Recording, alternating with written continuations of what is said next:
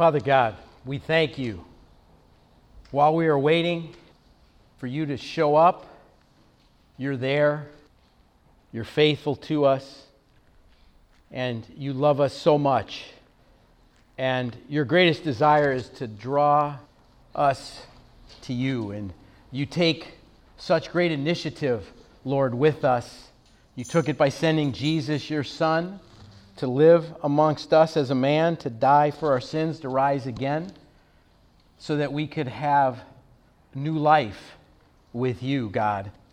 And you work in us through your Holy Spirit, Lord, and you do everything for us, Lord, so much for us. All we need to do is say yes and just follow you, Lord. And I just pray that you'll help each and every one of us, Lord, to do that as we wait for Jesus to come again.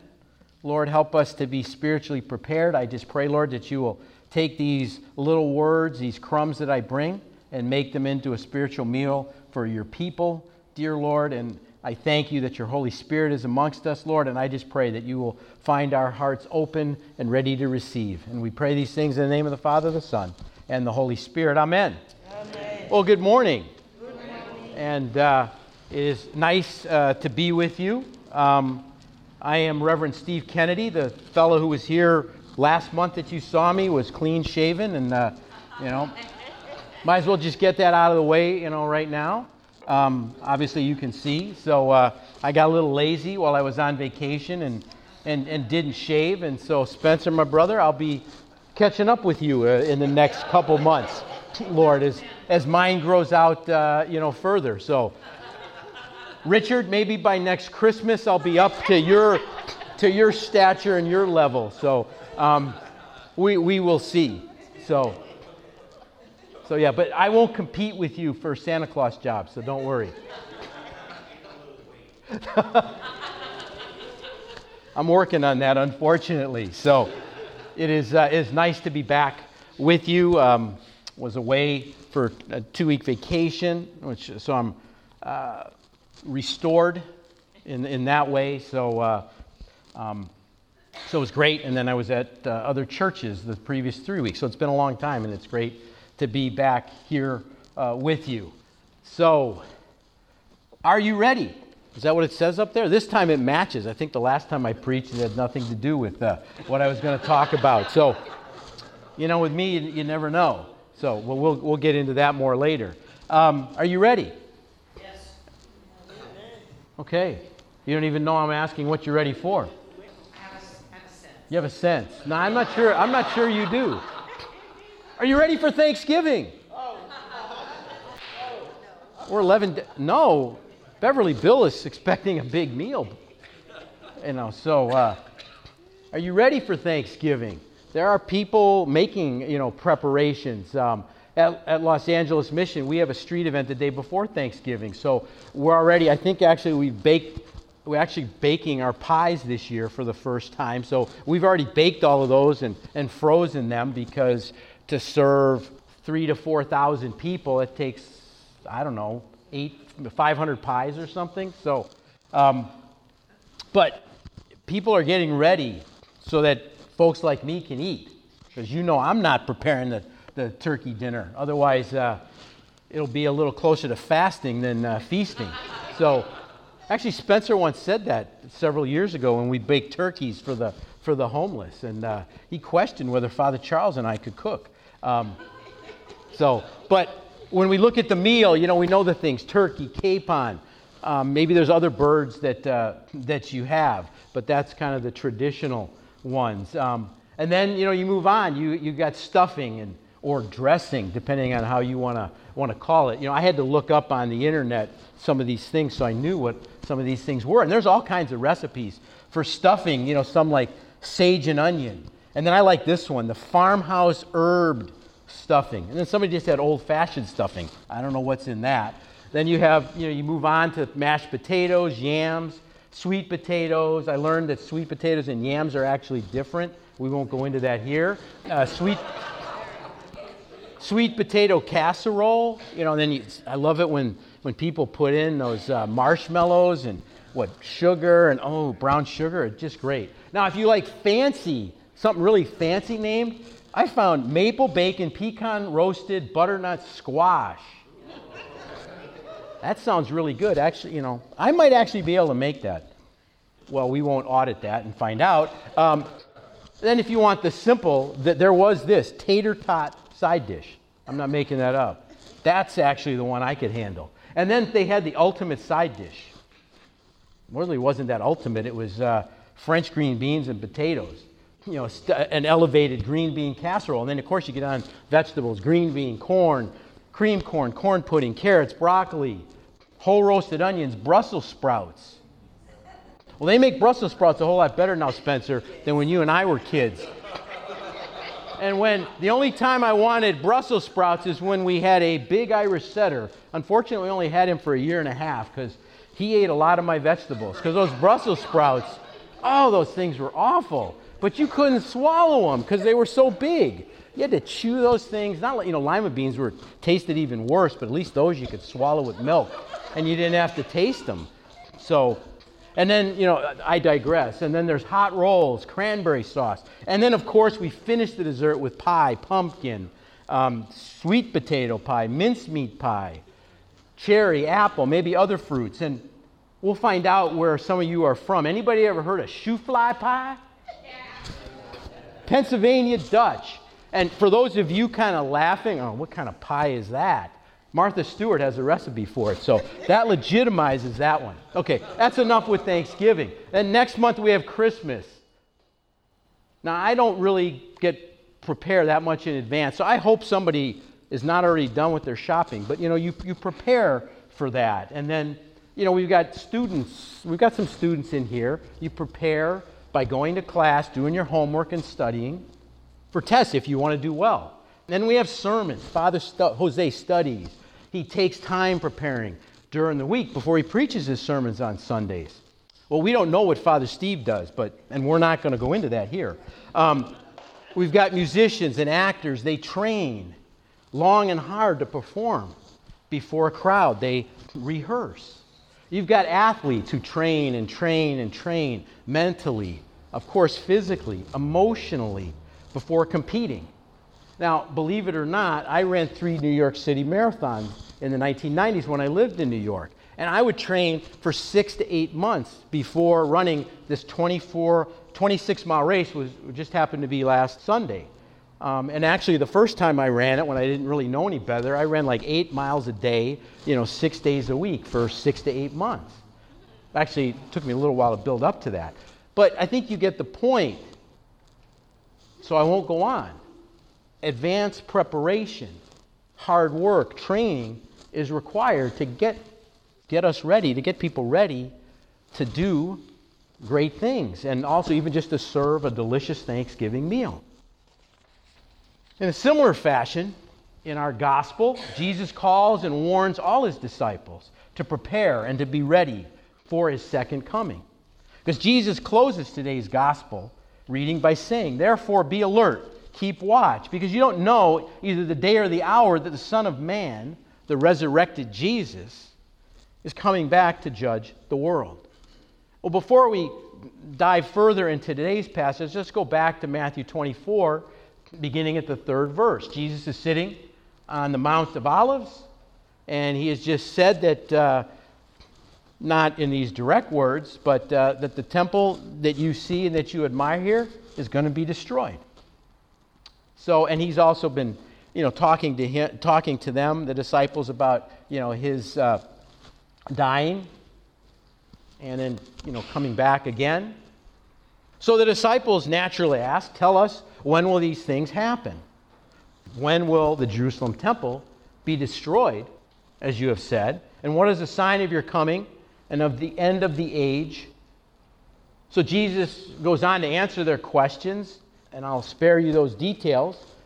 But then he tells them later on, mid-chapter, around, I think it's verse 36, that the Son of Man, no one knows when the Son of Man will come back, and that long prophesied day of the Lord's judgment will occur that was read in Amos.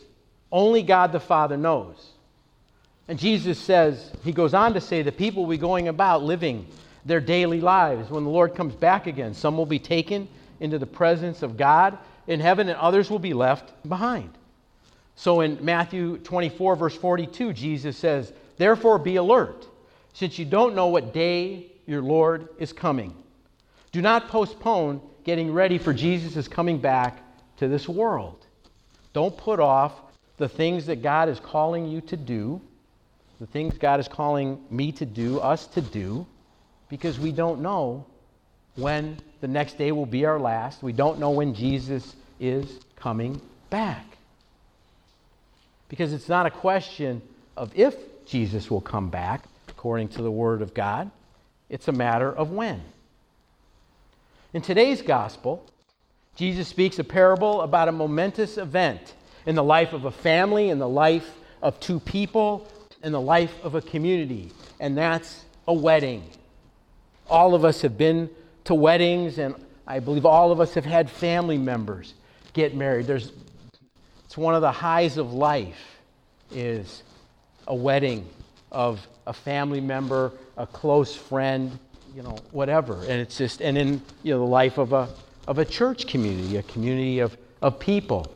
And we have a wedding here. And for this wedding, many preparations have been made. The invitations have been sent out. The wedding clothes are ready. The banquet hall is set. In this case, not really a banquet hall. It's the bridegroom's parents' home. And the wedding meal feast is being prepared. And actually, there's other feasts. The wedding day has arrived. The groom is ready to marry his bride. And in first century Israel, wedding processions that Jesus then goes on to speak about normally took place at night after dancing and feasting that had been occurring during the day. So they've already been dancing and feasting. And this wedding procession was a very important part of the wedding celebration, and it's where the wedding party was led from the bride's home to the groom's home, where the formal marriage ceremony would take place, and this final ultimate feast would occur. Now, these weddings could go on beyond that day. They could last a week. But what Jesus is speaking about, this is the ultimate high point. The wedding ceremony would take place. And to do this, it's night, it's dark. They don't have street lights like we have. So, and they don't have flashlights that you just carry around. So they have torch lights. And they needed people to carry those. And Jesus says there were 10 maidens. That's what our Bible says. Other Bibles will say, bridesmaids, virgins. These are young women in their teens, unmarried, probably relatives and friends of, the bride and the groom. And they were responsible for lighting the night with torches to guide the wedding party from the bride's home to the groom's home. And these torches, not quite like what we have, and they didn't look like this either, but, let's just pretend, let's see what kind of a imagination that you all might have. Yes, I don't come with slides, so I have to do other things. So, and Dory's like, oh no, he's going to spill that oil. So, let's just pretend, it's a pole, it's that they're carrying, and then, they've got like a cloth, and they're going to put this cloth, they're going to soak it with oil. And actually, did I go a little too fast? Yeah, okay. So this is what they would use, to light the night. And they are, as the story says, Jesus says, all of a sudden people speak, or, there's a shout that goes out, come on, the bridegroom is coming. Well, that doesn't mean, that he's like right there, right that minute. So, and actually, the bridegroom has been delayed because all 10, we're told, are sleeping. Because this was common, and they didn't know exactly when he was coming. But Jesus said that he had been delayed, but now he's coming. So the preparations needed to be made before. So you've got two sets. You've got people like Adore, who's all prepared. Just, this is full enough. Let's just pretend this is full. because we're told, and we're said it's olive oil, so this is actually pretty realistic. Although I don't think it's Trader Giotto's extra virgin olive oil that they're using. But so Adori's very prepared. And then I don't really want to put anybody else down, so I'm going to have to play the other young maiden. And Stephanie, let's just call me Stephanie. And Stephanie's here. Stephanie does not have a whole lot of oil. And Stephanie first has to soak the cloth with the oil. So, as you can see, Stephanie's pretty much going to be out after the first, dousing of it. And they had to keep repeating this. I mean, this light, it's just, it's up here. This might only stay lit for like 15 minutes or so. And it's going to take them a lot longer than 15 minutes to get from the bride's house to the groom's house. So, the 5 like me have got a real problem. We do not have enough oil. So we realize that. And then, so the first thing, what do? You don't have enough? I ask Adori, can I have some of your oil? And what does Adori say? No. Louder. No. No. I do enough for you at the altar, Father Steve. You do all these things that I don't want you to do. You sometimes prepare communion to take to people who can't come to church on your own, even though it's the last minute. No, you're supposed to tell me. No, Steve, I do enough for you. No, that's actually not why. Adori's not being selfish. Adori has to fulfill her responsibility. And actually, all 5 of them. Because the problem is, if she gives me enough to help me, she's going to run out of oil, I'm going to run out of oil. And the problem is, there's going to be no torches. There's going to be no light, and then the wedding party's not going to get where they need to go.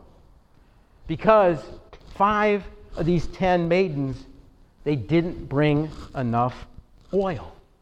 So they didn't even have enough that was going to last until the bridegroom arrived. They failed to do the one thing they were asked to do, and that was to bring oil and a torch.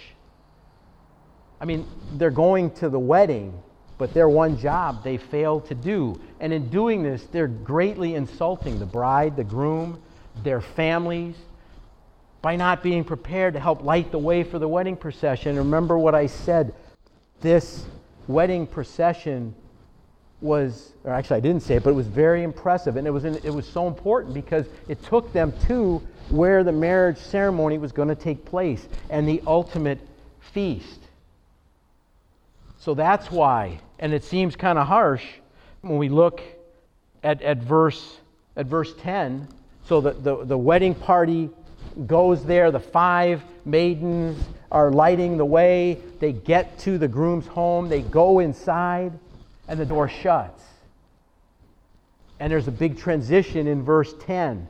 And then verse 11 tells us the unprepared versions, like the maidens like me, came and said, Lord, Lord, open the door to us. But he answered and said, assuredly I say to you, I do not know you. That's very harsh. But what it does tell us is that's not what would be realistic to be said if at a wedding. They probably would let them in. Maybe. Maybe not. But certainly not, I don't know you. But this is where we move from Jesus' parable about the wedding to Jesus coming back again. And then it's similar. There's when Jesus comes again and that day of judgment comes, people will say, Lord, Lord. And Jesus will say, I don't know you. You didn't do anything with me while you lived on this earth. I invited you in, you didn't come. I knocked on your, I pursued you. I was always there. I did not come. I don't know you. And in this case, the maidens missed the wedding. And as we know, and as we go back in 24, and what Scripture tells us is not everybody is going to be at that final marriage feast, that supper of the Lamb. It's all about what we did with Jesus while we live here on earth. And this isn't the first place that Jesus says this. Truly I say to you, I do not know you. He said this in Matthew 7, verses 21 to 23. And like in Jesus' parable, the bridegroom was delayed. Jesus may seem delayed to us. We don't know when Jesus is coming back. So, to join the wedding festivities when Jesus comes again, we must be prepared. And we must be more prepared than just saying, Lord, Lord, at the end of our lives, or when Jesus comes again, whichever takes place first. And, we're here. You're here faithfully every week. Most of you have said yes to Jesus. But Jesus calls us to do, so much more. He calls us to live in obedience to God. He's given us these scriptures to enlighten us. He's given us His Holy Spirit to help illuminate these scriptures to us. God makes Himself available to us in prayer. God speaks to us through the power of the Holy Spirit. God wants us to get as much of Him as we can. And He doesn't want us, He wants us to live right and to think right in the ways of God. But that doesn't mean that we have to be perfect, because, of course, we know we can't be perfect. But we do have to be prepared, and we need to keep preparing ourselves. And we kind of grow in our walk with Christ, and we grow as disciples. And what we should be saying, our goal is that, we're on a progressive journey up. There's such a great distance between us and God, between us and Jesus Christ. But the great thing is this walk with Christ is so exciting because it's just unlimited how much we can grow in Him, how much more we can learn about Him. He reveals Himself to us. And we need to be actively feeding on Christ, like the food that we eat, because this is our spiritual bread. So in this parable, the one we have today, Jesus doesn't really tell us anything. He just says, be prepared. He doesn't tell us anything about how we do it. And I'm not going to tell you any great, profound things. I've told you some of the basic ways that we do it, but there's so much more. But Father Jose will probably go into more of these things the next 2 weeks as we continue. He's got 2 more parables left in Matthew 25 that speak about ways that we prepare for Jesus' second coming. I'm just going to highlight the important point of each parable. The next parable we have is the parable of the talents. And here Jesus teaches that God expects His followers to be faithful with their time, their talents, and their treasures. We're to be faithful with what God has given us. And giving financially to our local church, the church we call home, is one important way that we live this out. That's the message of Covenant Sunday, 2 weeks ago. But, that's just the one part. We give all that we are to God's kingdom purposes. And then Jesus goes on in Matthew 25 to the parable of the sheep and the goats. And Jesus teaches that God expects His followers to help and care for other people in need in our community as well as our families. Jesus there instructs His disciples then and His disciples now that His followers should feed the hungry, give drink to the thirsty, to clothe the naked, to take in the stranger, to pray and care for the sick, and to visit the prisoner. This is the mission of nonprofit organizations like Los Angeles Mission, where I work, Union Rescue Mission, the Salvation Army, and others. And we don't do that work alone. We depend on thousands of people to help us in this life-giving and life-saving task by volunteering, by giving financially, by praying for our work and the needy people that we serve. And we serve the poor and the homeless, but a lot of our people, a number of them, they've been in prison, they may have criminal records, and some of them come directly there, from prison. They're either released or they have a choice. You either go to a rehabilitation program or you go, to prison, depending on what their offense is. And we do some of these things here at St. David's. I believe it's the end of this month or soon. We did it back in August, was it?